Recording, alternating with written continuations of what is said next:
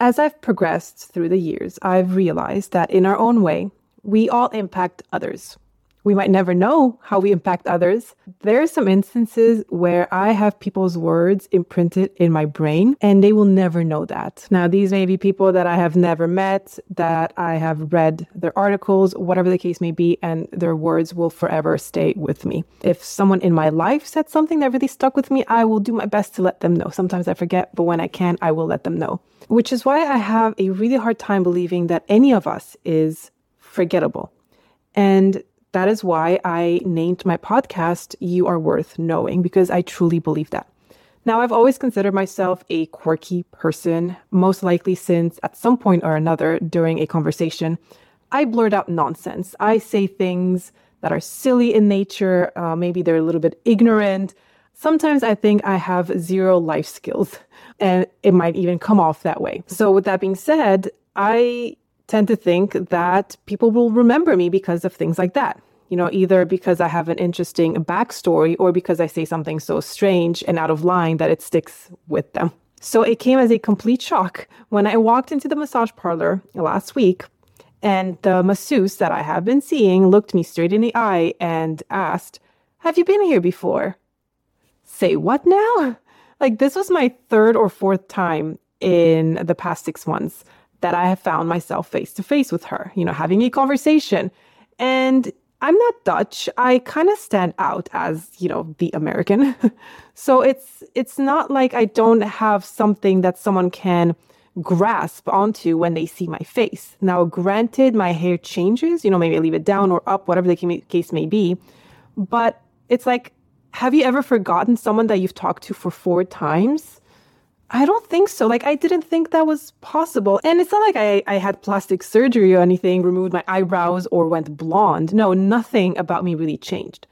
And yes, I'll be honest though, it hurt. And it made me wonder, am I forgettable? Because here's the kicker, right? My friend recommended me to her. And I have a strong feeling that this masseuse that we both go to regularly remembers my friend.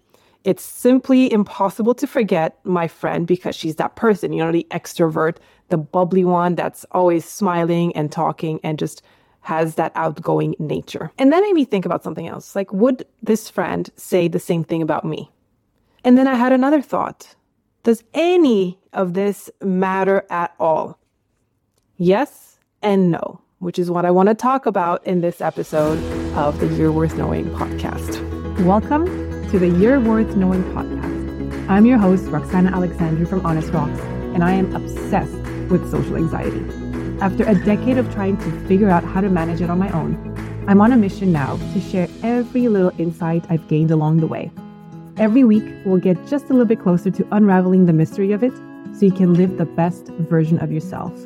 Because you are worth. Here's the thing. If you're at a job interview, of course you want to stand out and be unforgettable. You want that damn job and everything that comes with it. If you're going for a massage, it doesn't really matter that much other than how it's going to impact how much you tip.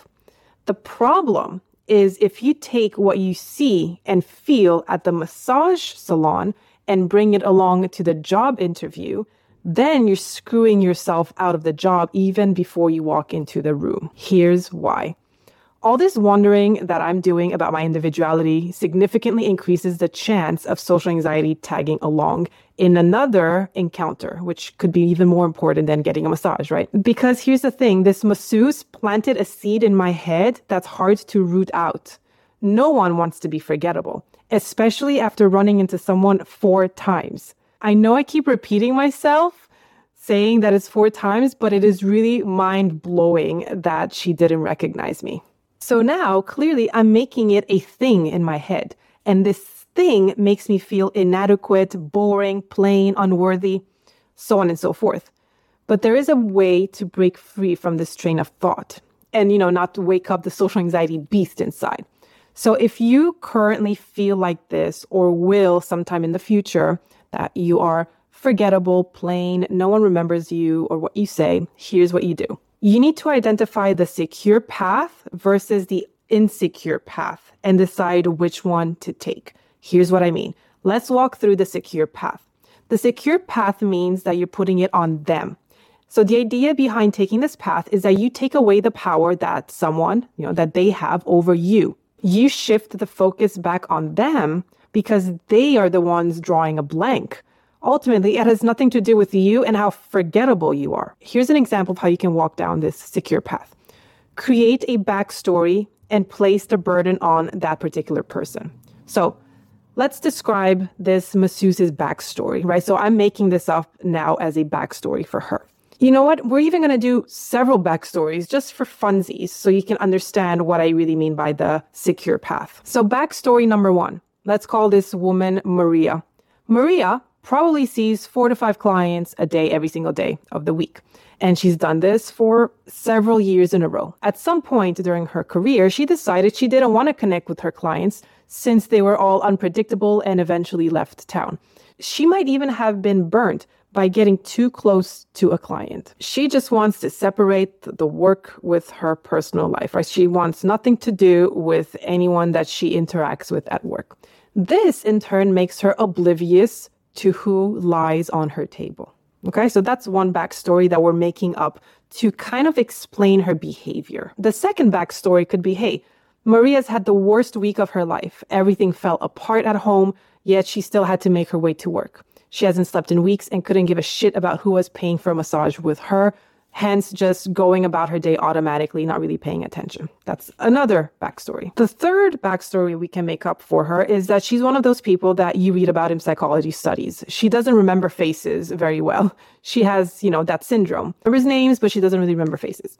Now, as you can tell, you can make up an infinite amount of backstories to explain the phenomenon of you being forgettable or any other behavior that someone might exhibit towards you.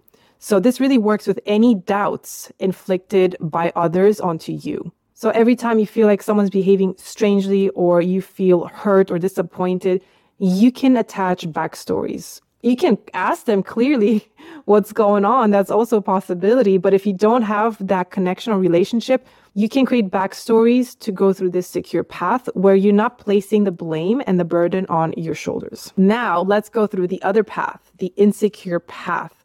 So when you take the insecure path, you choose to believe that there's something wrong with you.